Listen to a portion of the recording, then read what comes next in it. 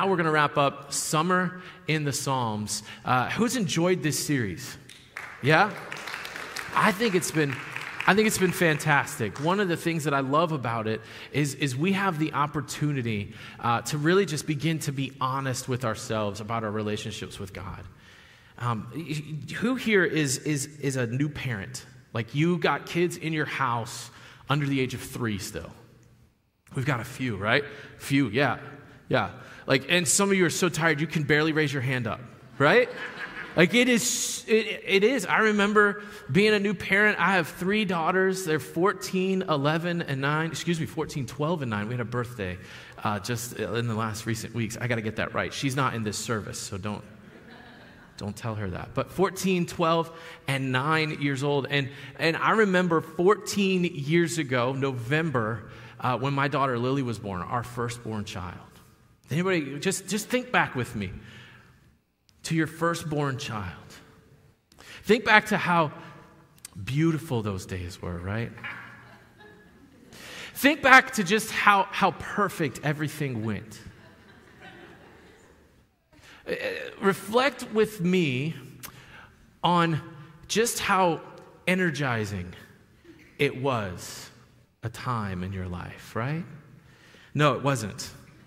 It wasn't. For me, it was borderline a nightmare, right? Like I remember our daughter was born, and the beautiful thing about like modern, like having a baby sort of time is that typically those first couple of days, you've got a lot of help, right?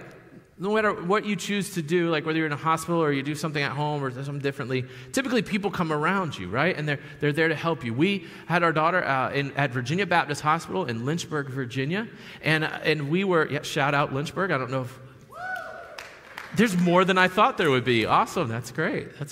No, so we had our first daughter there, and I remember I was so thankful for nurses that would come in and like they would take her to the nursery, and then we would have like some hours of sleep, and it was like 2, almost 3 days of care that we had right there as our and we're like, oh, this is so great. People are so nice. And then they did this really mean thing where they told us we had to go home. Anybody else experience that? How rude. And so they sent us home. And I remember our first night home with our daughter, Lily. I did not sleep at all. Like, at all. And I didn't sleep all that well in the hospital because moms, I don't know if I know you went through a lot. Like, I'm not trying to discredit that or anything like that. But we had this, like, I don't even know if it counts as a twin mattress. Like, it was a fold-out thing, but it was about 18 inches across, right? And you kind of try to get as much sleep as you can on that as a dad, and you're trying to support mom and baby, and you want her to rest because she just went through all this stuff. And so I was running on no sleep after those 3 days. We get home, and I remember at about 5:45 a.m., I'm on my knees in our kitchenette, and I am just crying, Father, please let her sleep. Just because I would like to sleep. God, you've got to help us. And I just felt like I am not going to survive. Because it felt like every time we would lay down, she would start crying or she would get uncomfortable, and it would cause you to wake up. And do you remember that, parents? Like that feeling of, will this ever end?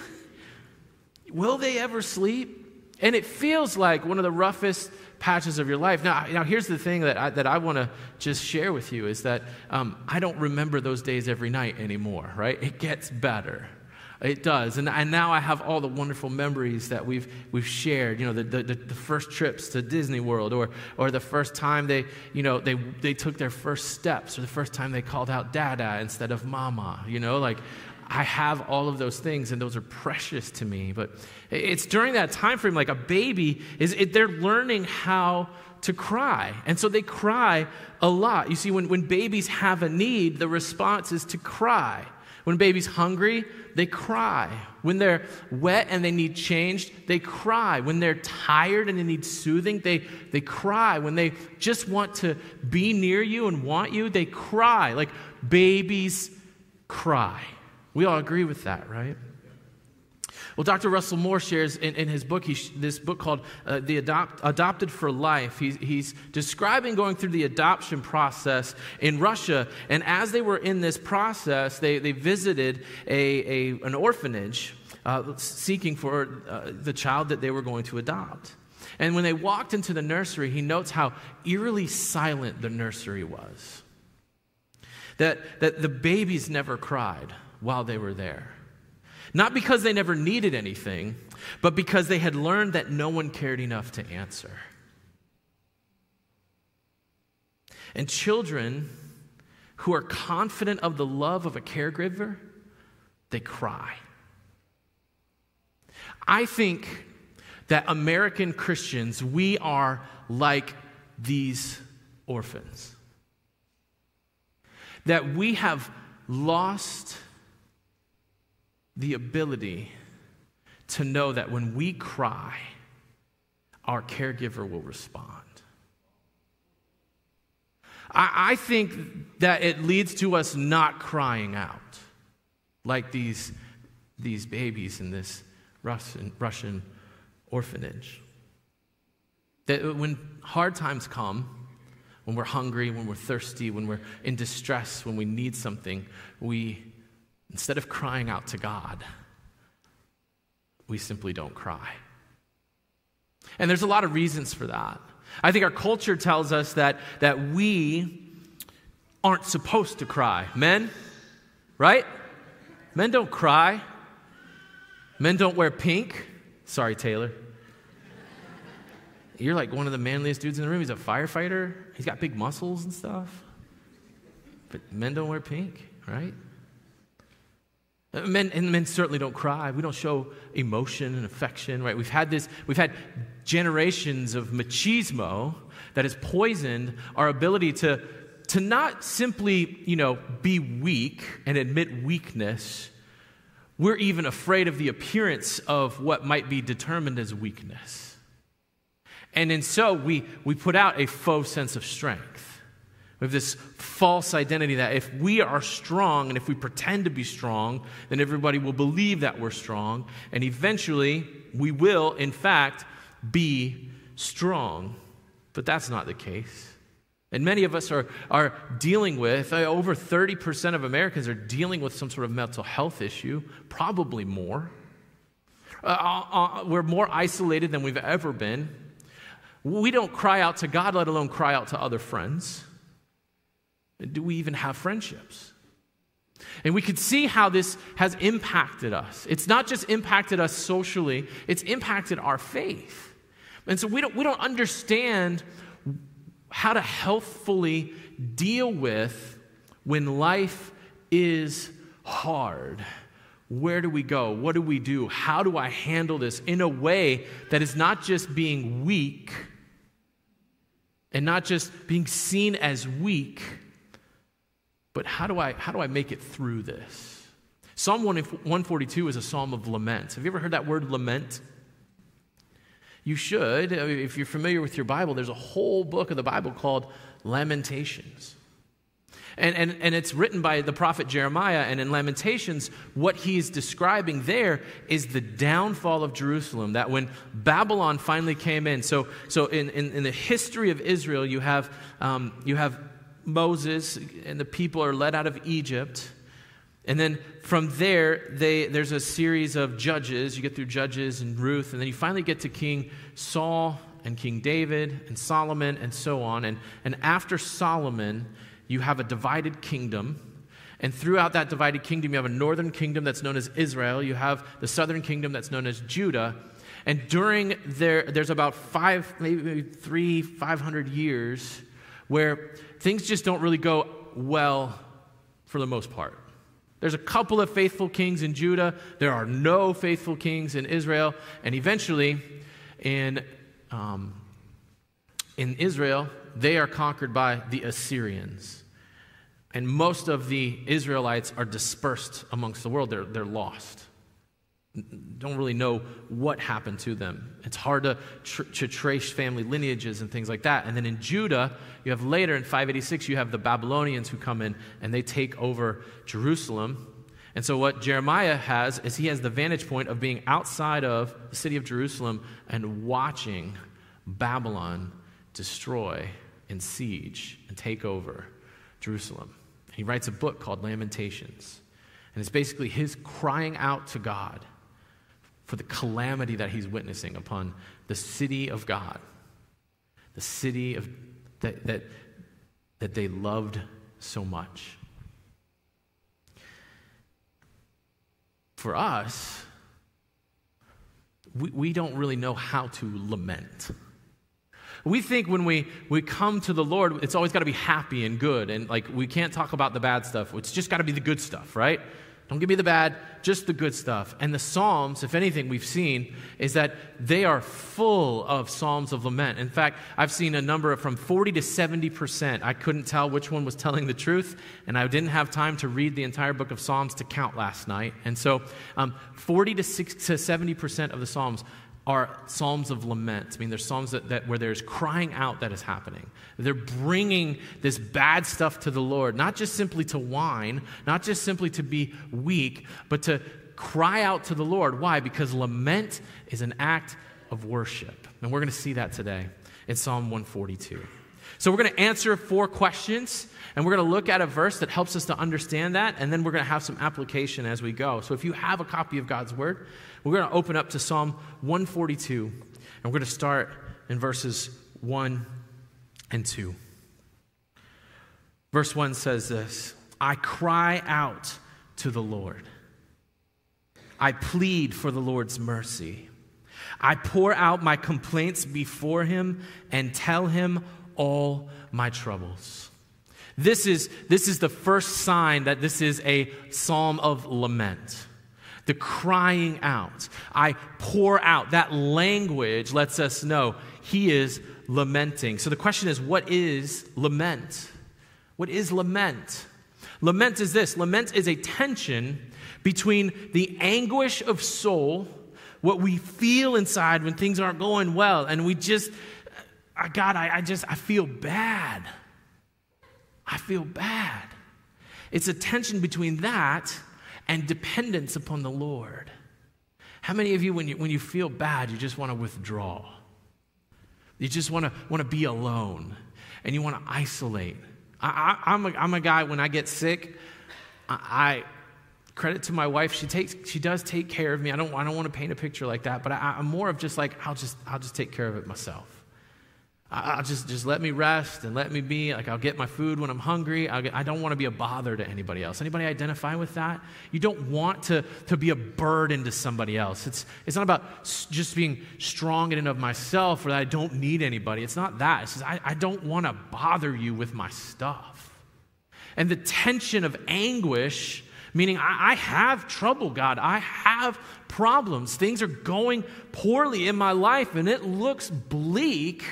And depending on the Lord, because our response to trouble is fight or flight, right? I can either fight through this, I can strengthen myself, and I'll just get rid of all this bad stuff, and you just start swinging. What do I do? What do I got? What are my weapons, Lord? I'm going to get through this. Or to run away. I don't want anything to do with trouble. So if there's trouble here, I'm going that way, right? And lament is understanding that there's a tension between these two things, because fight or flight isn't the appropriate response. What the Lord wants us to do is like a baby, cry out to him. Cry out to him so that he may supply our needs, so that he may be our salvation, so that he may redeem us from where we are. And so the first thing about lament is coming to terms with this fact that trouble will always be there. Trouble and trial, there will always be an opportunity at some point in our lives to cry out to the Lord. The question is, am I willing to be dependent upon him and cry out for him? Or will I trust in fight or flight to get me through? I cry out to the Lord. I plead for the Lord's mercy. I pour out my complaints before him and tell him all my troubles. The next question is, why do I lament? And here's the thing, lament is the language of not losing it. You ever been in a hard spot and you just feel like, I am going to lose my ever-loving mind? Yeah? When hard things happen, and here's the thing, there's that old adage about bad things happen in threes. Well, I'm just going to tell you that's not true. Because I've seen them happen in 4, 5, 6, 7, 8s, like they keep going. Bad stuff sometimes just gets on a run. And you can't stop the roll that it's on. And so lament is we cry out to God. Why? So that we don't lose it. Because at some point, if you trust in fight, the fight's going to give up in you. You're not going to have enough strength. You don't have the strength to fight your battles. You don't. At some point, you will be weakened and you will be beaten. And there's not enough energy and strength to run away from your problems either. Because at some point, you're going to be weak and your problems are going to catch up with you. And so we lament so that we have a language, a way of figuring out how we're not going to lose our faith. We're not going to lose our minds. We're not going to lose all the progress that God has brought in our lives. Verse 3 says this, when I am overwhelmed, you alone know the way I should turn. Wherever I go, my enemies have set traps for me. I look for someone to come and help me, but no one gives me a passing thought. You ever felt that? Nobody knows the trouble I've seen. Nobody knows but Jesus, right? No one will help me. No one cares a bit what happens to me. Now, if you're sitting in here thinking, I have never expressed those words ever, you're a liar. And you need to repent of lying this morning. First and foremost, your sin is preventing you from seeing your Father as a Father. Here's the thing. When we don't lament, when we don't pour this stuff out, we're not seeing God for who He is.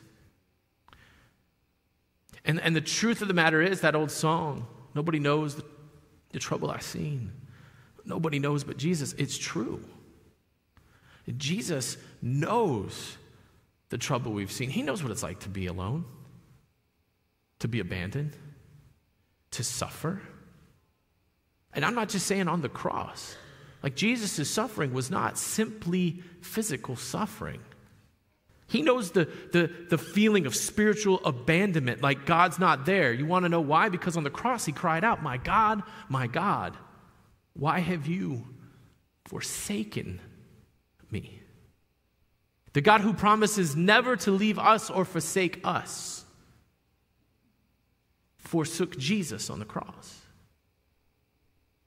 And Jesus was pouring out and crying out for his Father. And that's an important thing to understand. You see, we think God doesn't know, but he knows deeper than maybe we even realize that he knows. So in order for us to not lose our faith, to not give up the ghost in this, in our hardship, in our trials, we have to learn to lament, because the lament is the language of not losing it. And the question becomes, well, who can I lament to? And I want you to see this. We can lament to God. And we need to see lament through this lens. That when I withhold my lament, when I withhold my crying out to God, when I withhold the bad stuff, giving it back to God, I am withholding my worship of God. Lament is an act of worship. Worship is not only praise. Worship is not only telling God the things that he's done for us. Worship is not only celebration. Worship is not only positive. Worship is simply recognizing God for who he is. And lament is the act of worship of recognizing that, God, I don't have it, but you do. I can't save myself, but you can. My outlook is bleak, but my hope is you. I can't do anything about it. But God, I know and I trust that you can. So consider this. The moments where you decide, I just need to bite my lip and give it everything I got. Or I just need to be quiet because God doesn't want to hear me complaining. Those moments are sinful moments that you are choosing to withhold what is rightfully God's. Your lament belongs to the Lord. It's not yours. It's his. The psalmist says this, verse 5, "Then I pray to you, O Lord. I say, you are my place of refuge. You are all I really want in life." In other translations, it says, "You are my portion in the land of the living." You see, that phrase there is this. You see, in Israel, when they were given the promised land, every family that entered the promised land was given a portion of the promised land. And it was theirs forever to be given to their children, grandchildren, and beyond. In fact, there was a system in the Levitical law that made sure if any family came into a place where they were so poor and in such hard times that they had to sell their land in order to get money to take care of their family, to take care of themselves, on the 50th year, the year of Jubilee, their land was given back to them. Like, how many of you would feel good about that? Knowing that you bought a piece of land off of somebody who was on hard times? Got a great deal? They're in the high-level market? And in 50 years, or less, the Lord's going to have you give it back. We see our stuff as ours, right?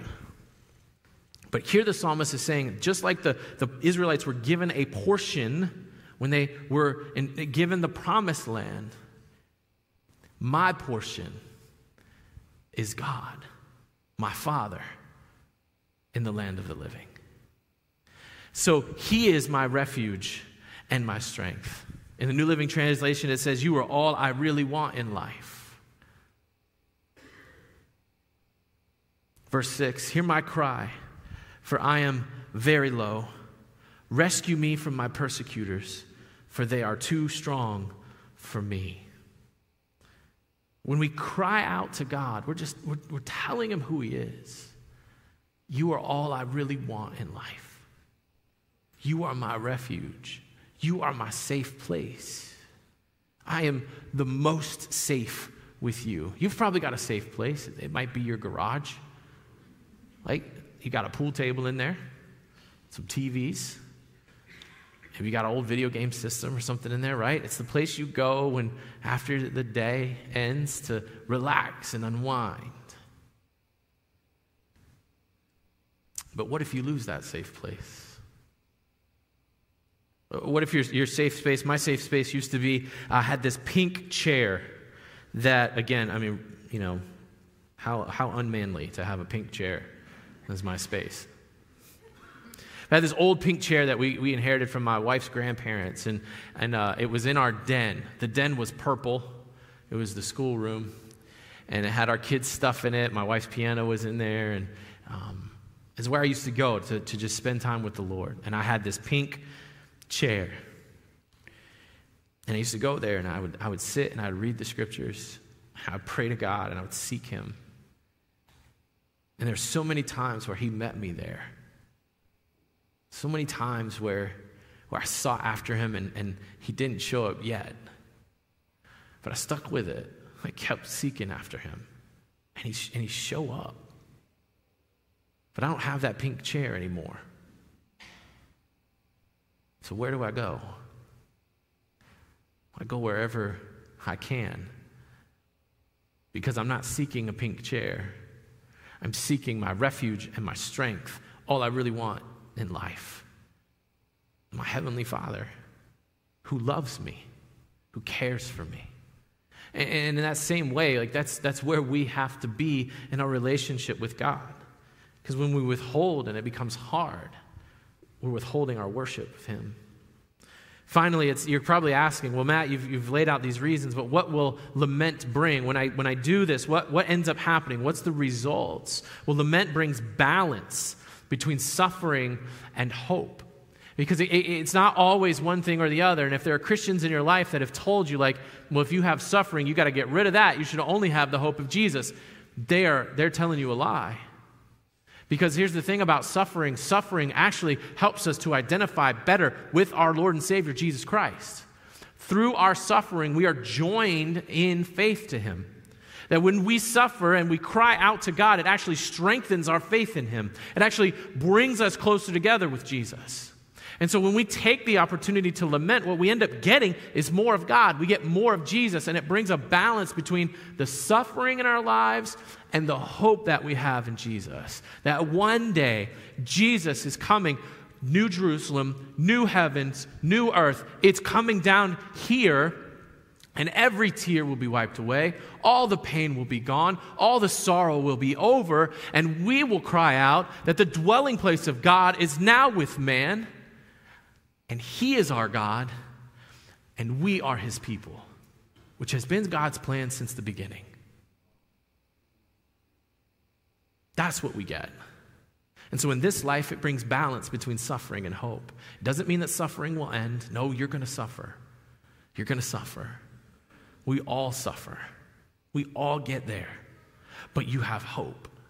And so your suffering is bearable because of the hope you have in Jesus. But if you lose sight of the hope, if you don't lament, if you don't cry out to God, if you don't go to him with all the cares that you have, you lose sight of that hope and you lose out and suffering wins. But if you ignore the suffering that you have and you only look at hope, what ends up happening is you don't learn to fully rely on Jesus.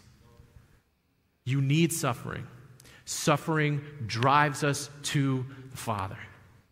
And we need our Father. We can't make it through life without him. So you're going to suffer. You following Jesus, you're going to suffer. You're not following Jesus, you're going to suffer. Like I don't care what your relationship with Jesus is like this morning. The world is on fire. Has been since the beginning. And we get caught up in that fire. And so we suffer. But the hope that we have comes through Jesus when we trust in and believe in him. Psalm 142:7, final verse says this: "Bring me out of prison so I can thank you. The godly will crowd around me, for you are good to me." You see, his mind begins to change.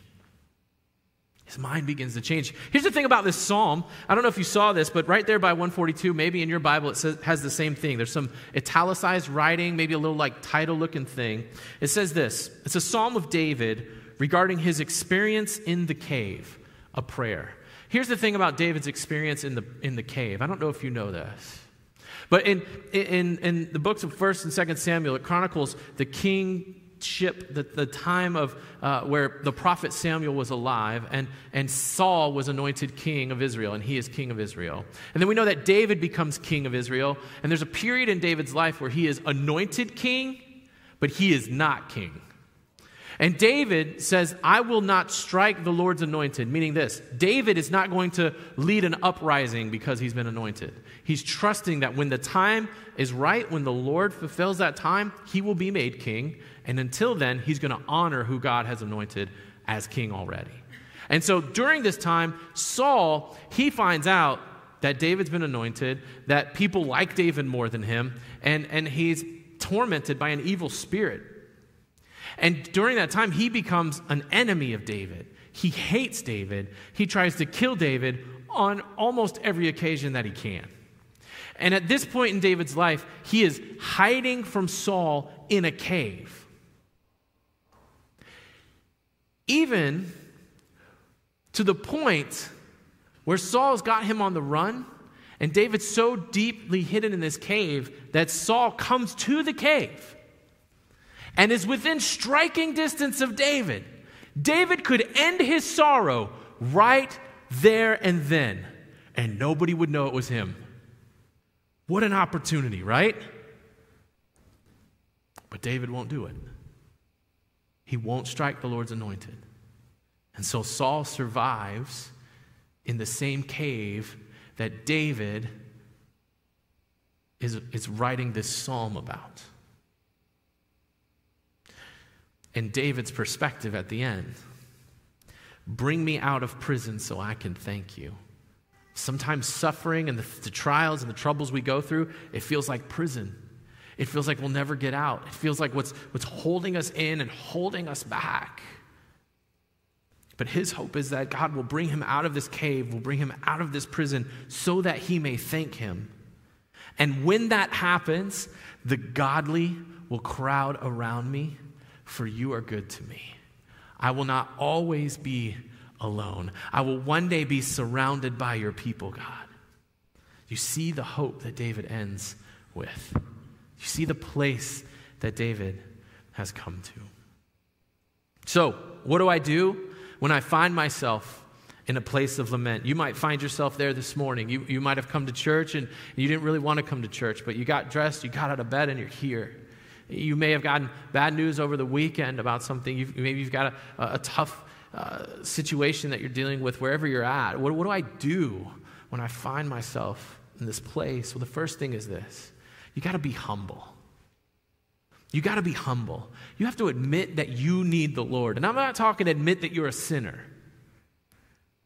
because it's more than that. It's not admit that I've done bad things against God. It's more than that. It's God, I can't save myself. God, I'm running out of energy. I'm running out of hope.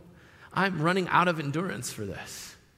And you've got to be humble enough to admit that. Pride will keep you in a prison. It'll keep you in that cave. But humbly, we recognize that he is God and we are not. So you got to be humble. Second, you got to be honest. You got to be honest. Don't sugarcoat how rough things have been. You know, we come together and we start to greet one another. Oh, how you been? Oh, I've been good. I'm okay. And on the inside, you're like breaking down inside. You got to be honest. Because with God, he already knows where you're at. There's no hiding from him. So be honest. Confess where you find yourself. Confess that life is hard, that you feel surrounded by enemies. As he says, my persecutors are all around me. I look for someone to come and help me, but they don't even care. No one gives me a passing thought. God, this is how I feel. This is where I'm at. This is what reality is. Be honest. Be honest. Be honest. Why? Because Peter tells us that we are to cast all our anxieties, cast all our cares on him. Why? Because he cares for us. He wants to hear it. He wants to know how he can be your father. And like his child crying out, he wants to meet your need. Thirdly, we got to be hopeful. Be hopeful. Trust that the Lord will respond. The author of Hebrews says that faith is the evidence of things hoped for. Right?